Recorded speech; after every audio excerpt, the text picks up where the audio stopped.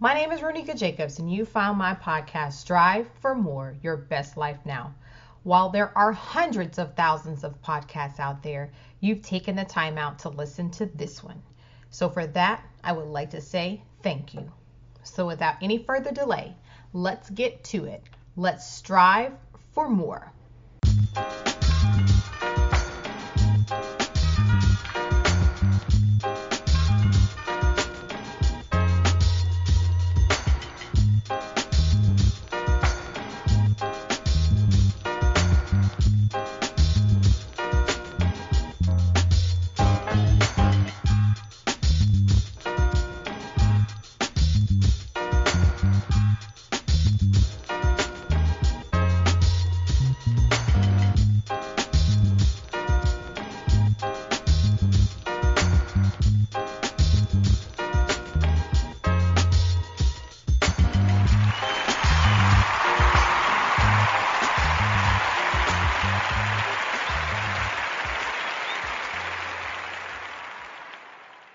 My next guest, Berthine West, is helping people strive for more in the area of conflict resolution. Berthine is a conflict resolution strategist, learning and development subject matter expert, best-selling author, and award-nominated podcast host. In addition to having been a nationally certified healthcare interpreter for over a decade, Berthine's work and training led her to the fields of cultural competence, diversity and inclusion, and soft skills training. As the CEO of Westbridge Solutions, Berthine has empowered hundreds of people and has served as a keynote speaker and panelist throughout the United States. In this episode, she will discuss the importance of clear communication and why communication wires often get crossed between parties. Hi, Berthine. Welcome. Thank you so much for being a guest on my show. How are you? Hello, Ronika. Thank you so much for having me on your show. I'm excited to be here to share this space with you. I am doing great. How are you? I'm doing wonderful. I actually took a break for a couple of weeks, and I did not have any interviews just to kind of recharge my batteries. So you are the first guest that I've had in a couple of weeks, and you know what? I feel great, and I'm ready to go. Oh, I'm excited. I'm excited and honored to be here with you. Wonderful. Okay, so tell us a little bit about your professional story and how you began training on conflict resolution. All righty. Well, I'm gonna give you the hopefully shorter version of the longer version. So my professional story actually started with me getting laid off from my only job here once I moved to Atlanta when I was 3 months pregnant. And I was working for a law firm because my background was in working for investment banks and for law firms. And so what was super interesting to me was that they were going through a layoff period, and I was the last hired in my department. And so, of course, as the saying goes, the old adage, last hired, first fired. And I had never been laid off before. I had no idea what to do, and I was a grown-up. I literally had to call my mom and ask her, what do I do? Because I didn't know the process that one goes through after being laid off. And to couple that with expecting a baby, my husband and I were just like, okay, well, this was an unexpected twist to not have a full-time job anymore. But then I should also say it was a job that made me miserable. And so I tend to see things definitely from a more positive side. So I saw this as an opportunity to do something now that not only I wanted to do, but that I was good at. And I had to couple those things together. And at the end of the day, I wanted the baby, who's now a big boy, to be proud of me. So I really wanted to find my life's work, or what would be my life's work. And so I decided to do what I love to do, a SWOT analysis. So I did an internal SWOT analysis, if you will, and I wrote down the things that I was good at, what were my strengths, what were my weaknesses, what were threats and what were obstacles. And quite honestly, then I had to overlap all of that with what was I good at, what do I want to do, what am I good at, what don't I want to do? Because sometimes the things that we're the best at are not necessarily the things we want to do. So I was seeking both my professional and my personal happiness, because I knew then that would be the only time that I could fully throw myself into this world of entrepreneurship and truly have a chance of being successful at it. So what I started to do then was to reach out to people that I knew. I looked at my resume for the things, as I said, that I did the best. And one of my skills was that I'm multilingual. I happen to speak 4 languages. And I thought, okay, I use that as a skill when I worked for an employer for a company, so why don't I use that as a skill now? And so that led me to the world of translation, and I had known some other people who were translators full time, and I reached out to them, got information on that, made sure that I learned the technology involved with translation, because it's very different than I think most people think. Eventually, once I got my foot in the door, if you will, I started my business, and 95% of my clients were in Europe, so I had to be on multiple time zones. I was doing all of this while I was 7 months pregnant. And then after my son was born, I was still doing this and running this translation company. And a colleague had mentioned to me, why don't you get involved in interpreting? And I'll preface this by saying that translation is the dissemination of information in a different written form. Interpretation is either the signed or the spoken form of changing that information. And so I got the training that I needed to get for interpreting. And I decided to focus on legal and healthcare interpreting. And at first, I focused on French, and then I focused on Haitian Creole as well. So again, my market was still global, because ironically, people that lived, let's say, in Ireland needed translation into Haitian Creole, which I never expected because of projects they were working on abroad. And so I eventually became the first nationally certified Haitian Creole healthcare interpreter in the state of Georgia. So that was really just a wonderful achievement for me, because I had to really teach myself how to speak medical Haitian Creole, because that's not something we discuss with our families at the table, right? No one's talking about lungs or hearts or organs of any sort. And then after that, I eventually joined an organization called MING, the Medical Interpreter Network of Georgia. And some years later, I became the president of that organization, and we spearheaded some amazing awareness projects that I'm very proud of to this day.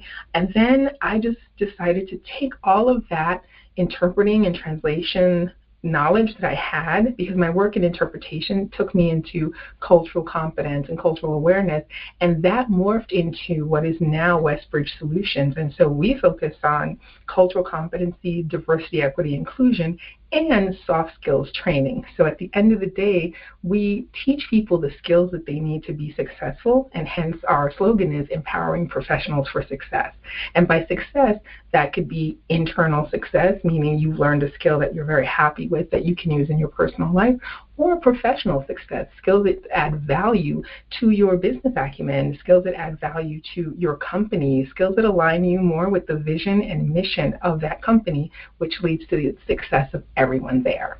Wow. Talk about turning lemons into lemonade. Yes, I know exactly what you mean, that whole the last one hired, first one fired, because I went through a layoff this year too during the pandemic, and luckily I landed on my feet, and I'm still employed, and thankful to by the grace of God. It's wonderful.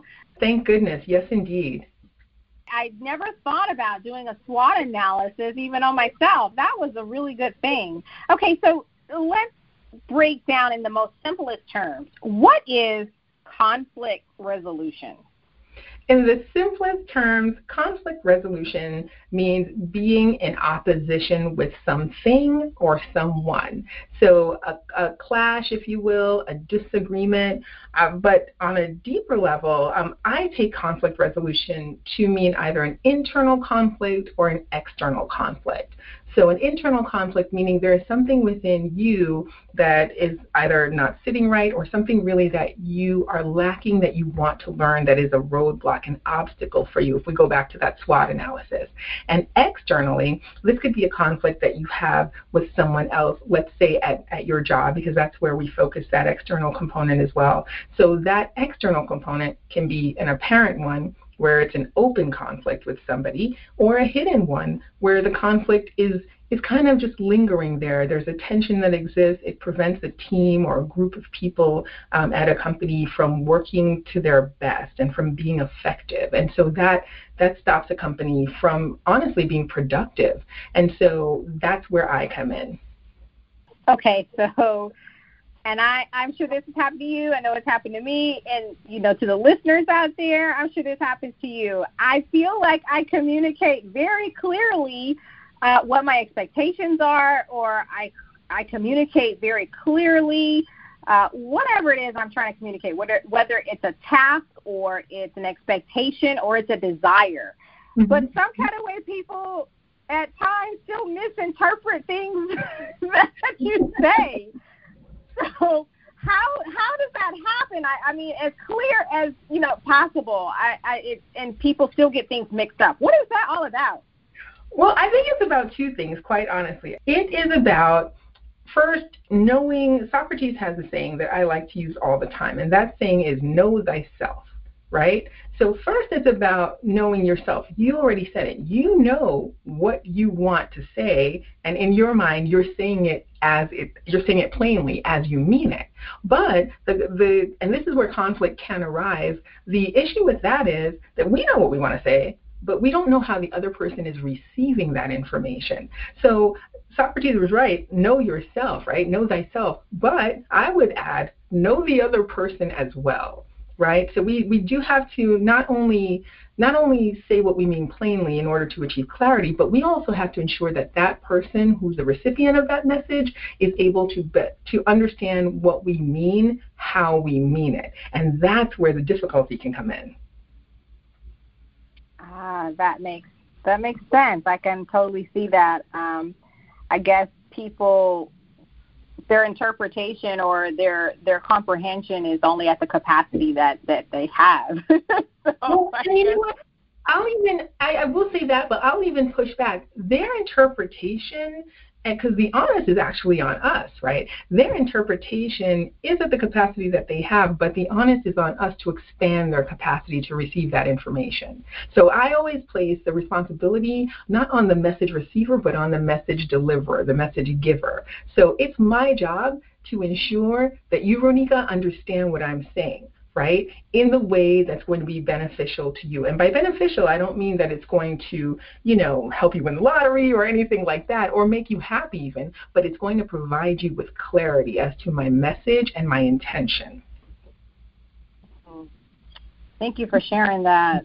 So I want to kind of shift gears a little bit, and because I love that you brought up, a message that someone wants to communicate. All right, so there's Black Lives Matter, right? And so some people, when they hear Black Lives Matter, they immediately push back and they say all lives matter, right? So then now there's this conflict, right? And so one side is saying, but that's not what I'm saying. I'm not saying that your life doesn't matter because you're not Black. And then the other side is saying, well, why are you saying only Black Lives Matter, right?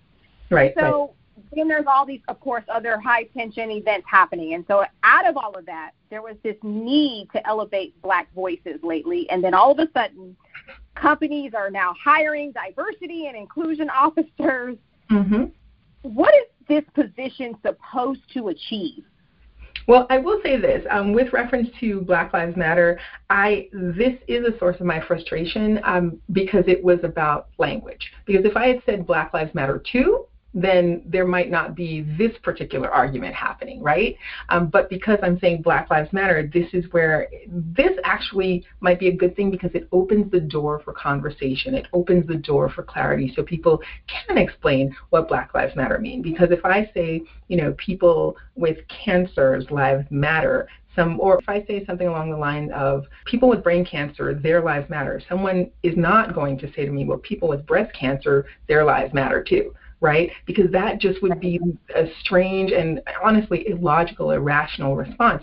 So when people do give that pushback, there's an opportunity for the deliverer of the message, right, to expand the conversation by creating a space for clarity.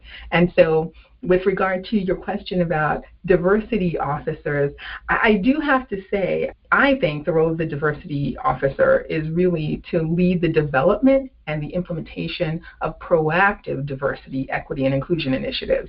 And normally that is in support of a company's strategic plan, but sometimes what I've seen is that companies don't have a strategic plan. So when they do hire these diversity officers who are ready and willing to get in there and do the work, because diversity is dirty work. You have to roll up your sleeves. It's a garden that must be fertilized in order to really enjoy the roses that bloom, right? And the roses are inclusion. The roses are equity, right? Diversity is just some seeds that you sprinkle on there, but it's about doing a lot of really emotional work. And the problem sometimes is companies don't have a strategic plan, yet they hire for the position. The company that will be successful and then the diversity officer that will be successful is the one that walks into a company with a strategy in place already. Speaking of strategy in place, how best can businesses encourage diversity and inclusion? I mean, it can't be as simple as, well, just, hire somebody of color, right? Right, right. Right? You can't just go out there and there's a black person, there's a Latin person, there's an Asian person, there's a person that's, LGBTQ. Let's hire them. I mean, they may not even be right for your Exactly. Right? So much. That happens so much. And I say this, there's a saying, because I love quotes because they just come in handy for everything in life, and I'm paraphrasing this one, but, just because you have 10 fingers doesn't make you a concert pianist, right? So just because I happen to be a person of color doesn't make me educated enough and qualified enough to train diversity. So first, what I would say is people need to seek out those who are qualified and trained, and that is not always somebody who is a person of color.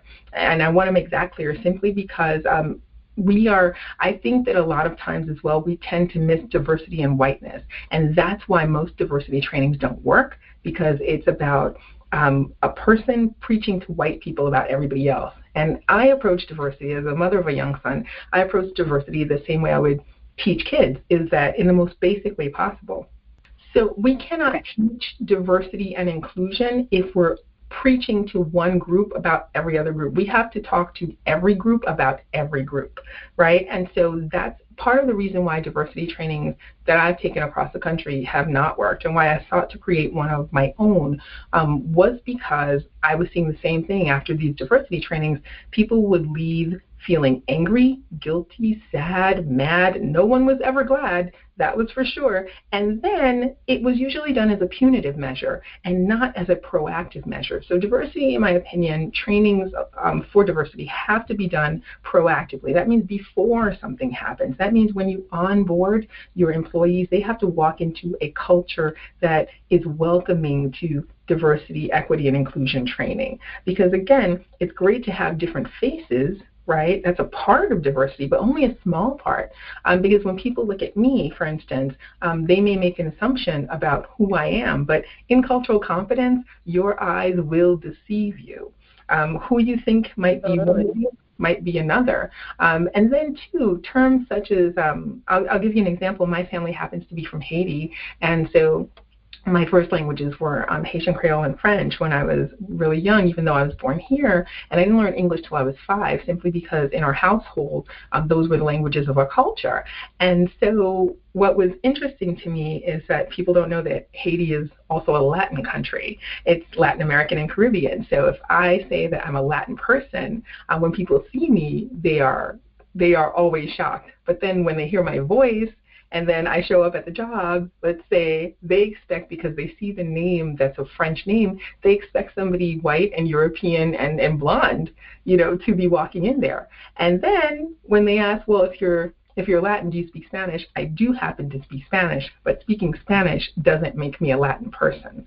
So there are so many levels to diversity, and I think it's really important for us to be as educated as we can as diversity strategists, trainers, officers, but from the company perspective, it's really important to open the door to more than just performative diversity measures. So having different faces is great, but how do you retain those different faces? Having members of the LGBTQ community is great, but how do you retain them at the workplace? Having women is great, but how do you retain them? Because getting them in recruitment is one thing, retention is another. And usually people are recruited for diversity, usually people are recruited through diversity initiatives, but in order to retain them, you need inclusion initiatives and equity initiatives in play. So this has to start even before the employees get to the door, before they even get hired.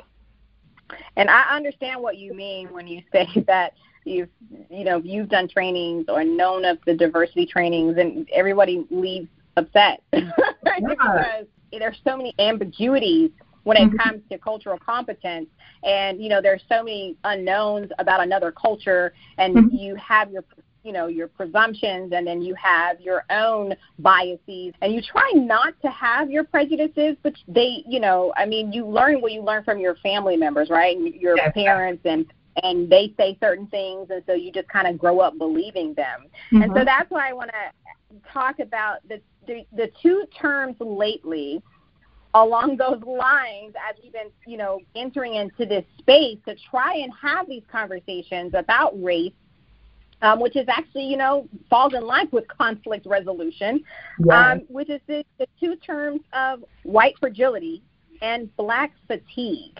So I know both of them are loaded. They're loaded. Yes. But, can you kind of talk about these two terms and why are they being thrown around?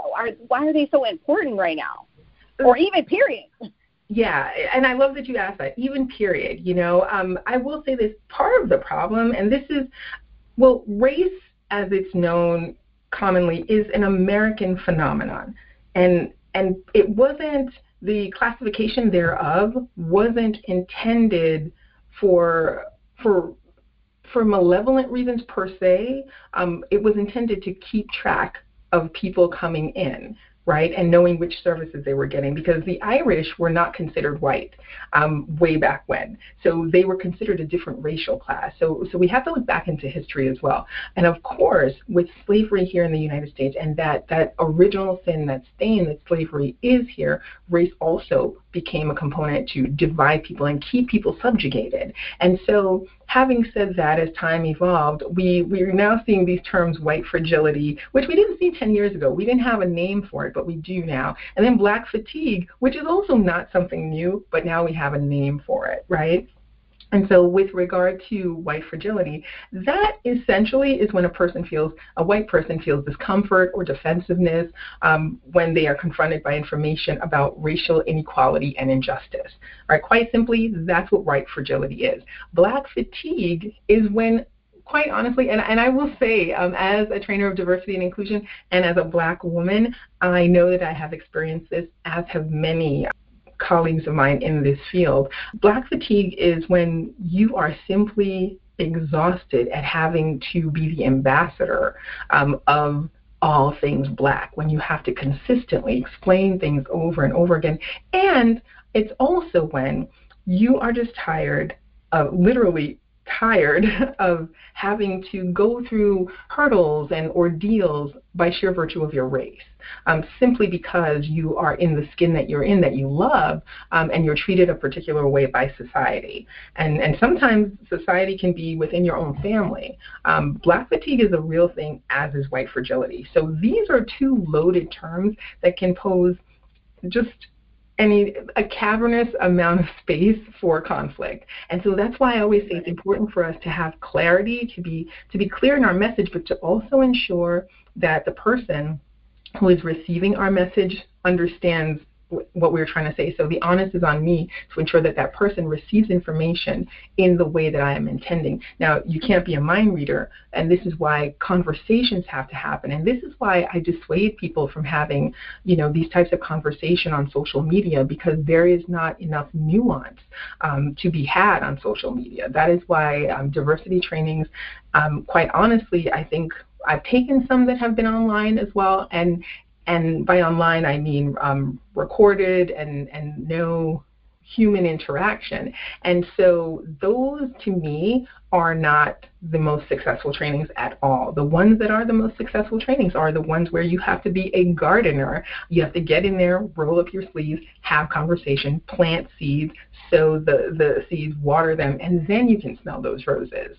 And so that is why those two terms, we not have to be careful with them, but we have to be very clear as to what our objectives are when we're using them. And this, too, I will say, I borrowed this from a friend and colleague of mine named Dawn Christian, and she has a brand called I Belong. And it's a wonderful company that she's created so people can understand the sense of belonging. And so Dawn imparted upon me something that I've come to use quite often since that first conversation, and that is about creating psychological safety. We need to create psychological safety for people. And one of the methods that by which we can do that is to find a commonality that they may have. So with Westbridge Solutions and Global Fluency, our hashtags are leveraging commonalities, understanding differences, right? So we want to show something that somebody has in common with somebody else and build from there. And when through that building, we can celebrate differences. But it is important for us to acknowledge those terms, but we have to be very clear as to what our objectives are when we're doing that. Just like you said, I mean, as a Black woman myself, I have had some moments where I have definitely, particularly during the pandemic, it is not easy. And sometimes I just want to be a girl who married a guy, who had a kid, who goes to the supermarket. I don't want to have to explain anything or do anything, because at the end of the day, I'm neither exotic nor mysterious nor any of, the stereotypical accolades that are thrust upon us, right? And it's really important to just remember at the end of the day, I always say this too, with LGBTQ plus families, they're families like everybody else. People have to, when you get married, you pay bills, you have kids, you do all those things. So there's nothing exotic about it, except it might be a different lifestyle from the one that you currently have. And you can say that about a variety of lifestyles, right? So there are days where I just want to be a girl that shops at the grocery store and makes dinner. Yep. I get it. I totally get it. I feel the same way.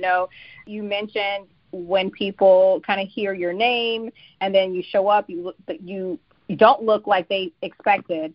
I'm a Black woman who happens to speak fluent Spanish.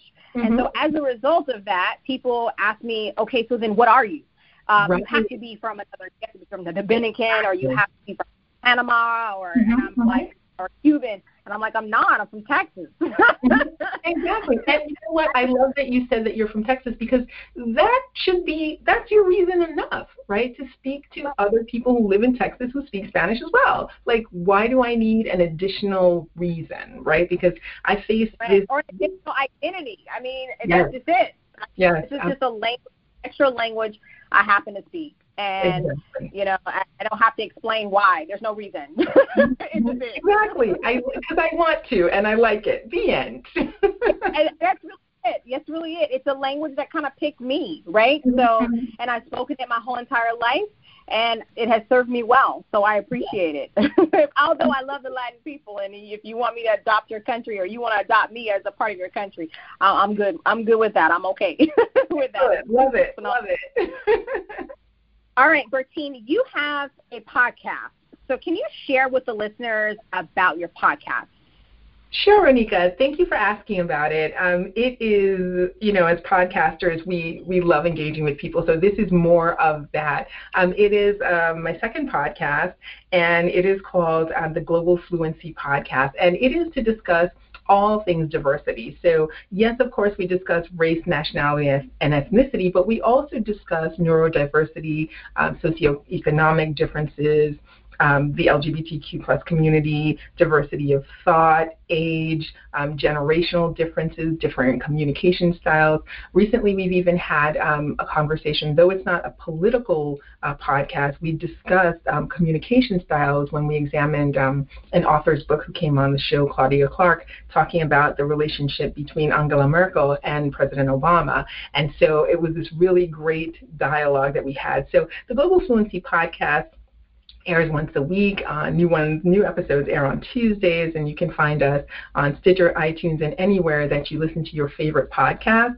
It's a great time. I love that I get to interact with all of these amazing people from all across the world. I do believe in living locally and thinking and acting globally. So it is a fantastic experiment and fun time. So I encourage everyone who can, when you have a chance, listen to the Global Fluency podcast. Well, Berthine, you have been an absolutely amazing guest, and this conversation has been great. I am definitely going to have you back on because I have so many other questions I want to ask you.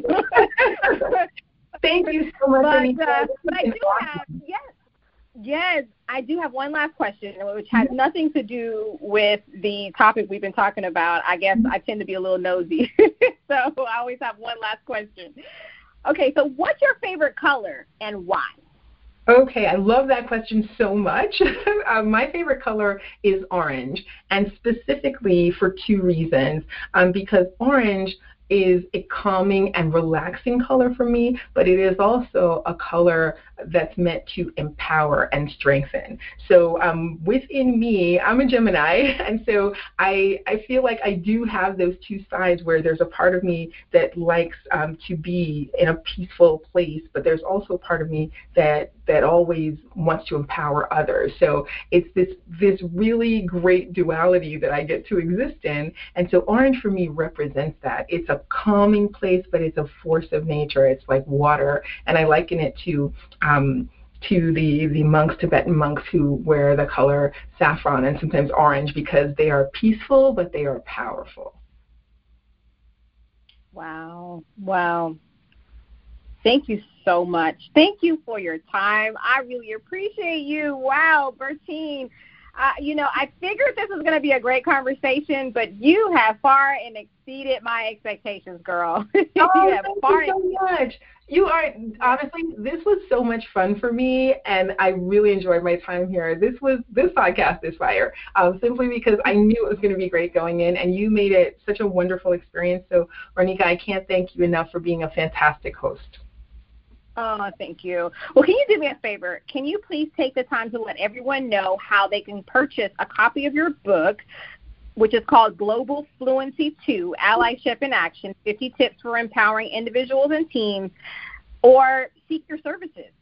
Thank you so much. I appreciate that. So Global Fluency 2 is out right now, Allyship in Action. It is the sequel to Global Fluency, my very first book.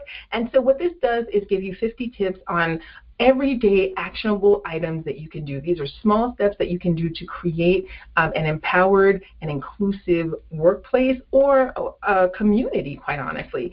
And so where you can find this, you can go to my website, the Westbridge Solutions website. It's westgrouptraining.com. And you can go to the book section, and there you'll be able to find it. Also, you can find our services at West Group Training as well. Any last words of encouragement for the listeners as they strive for more?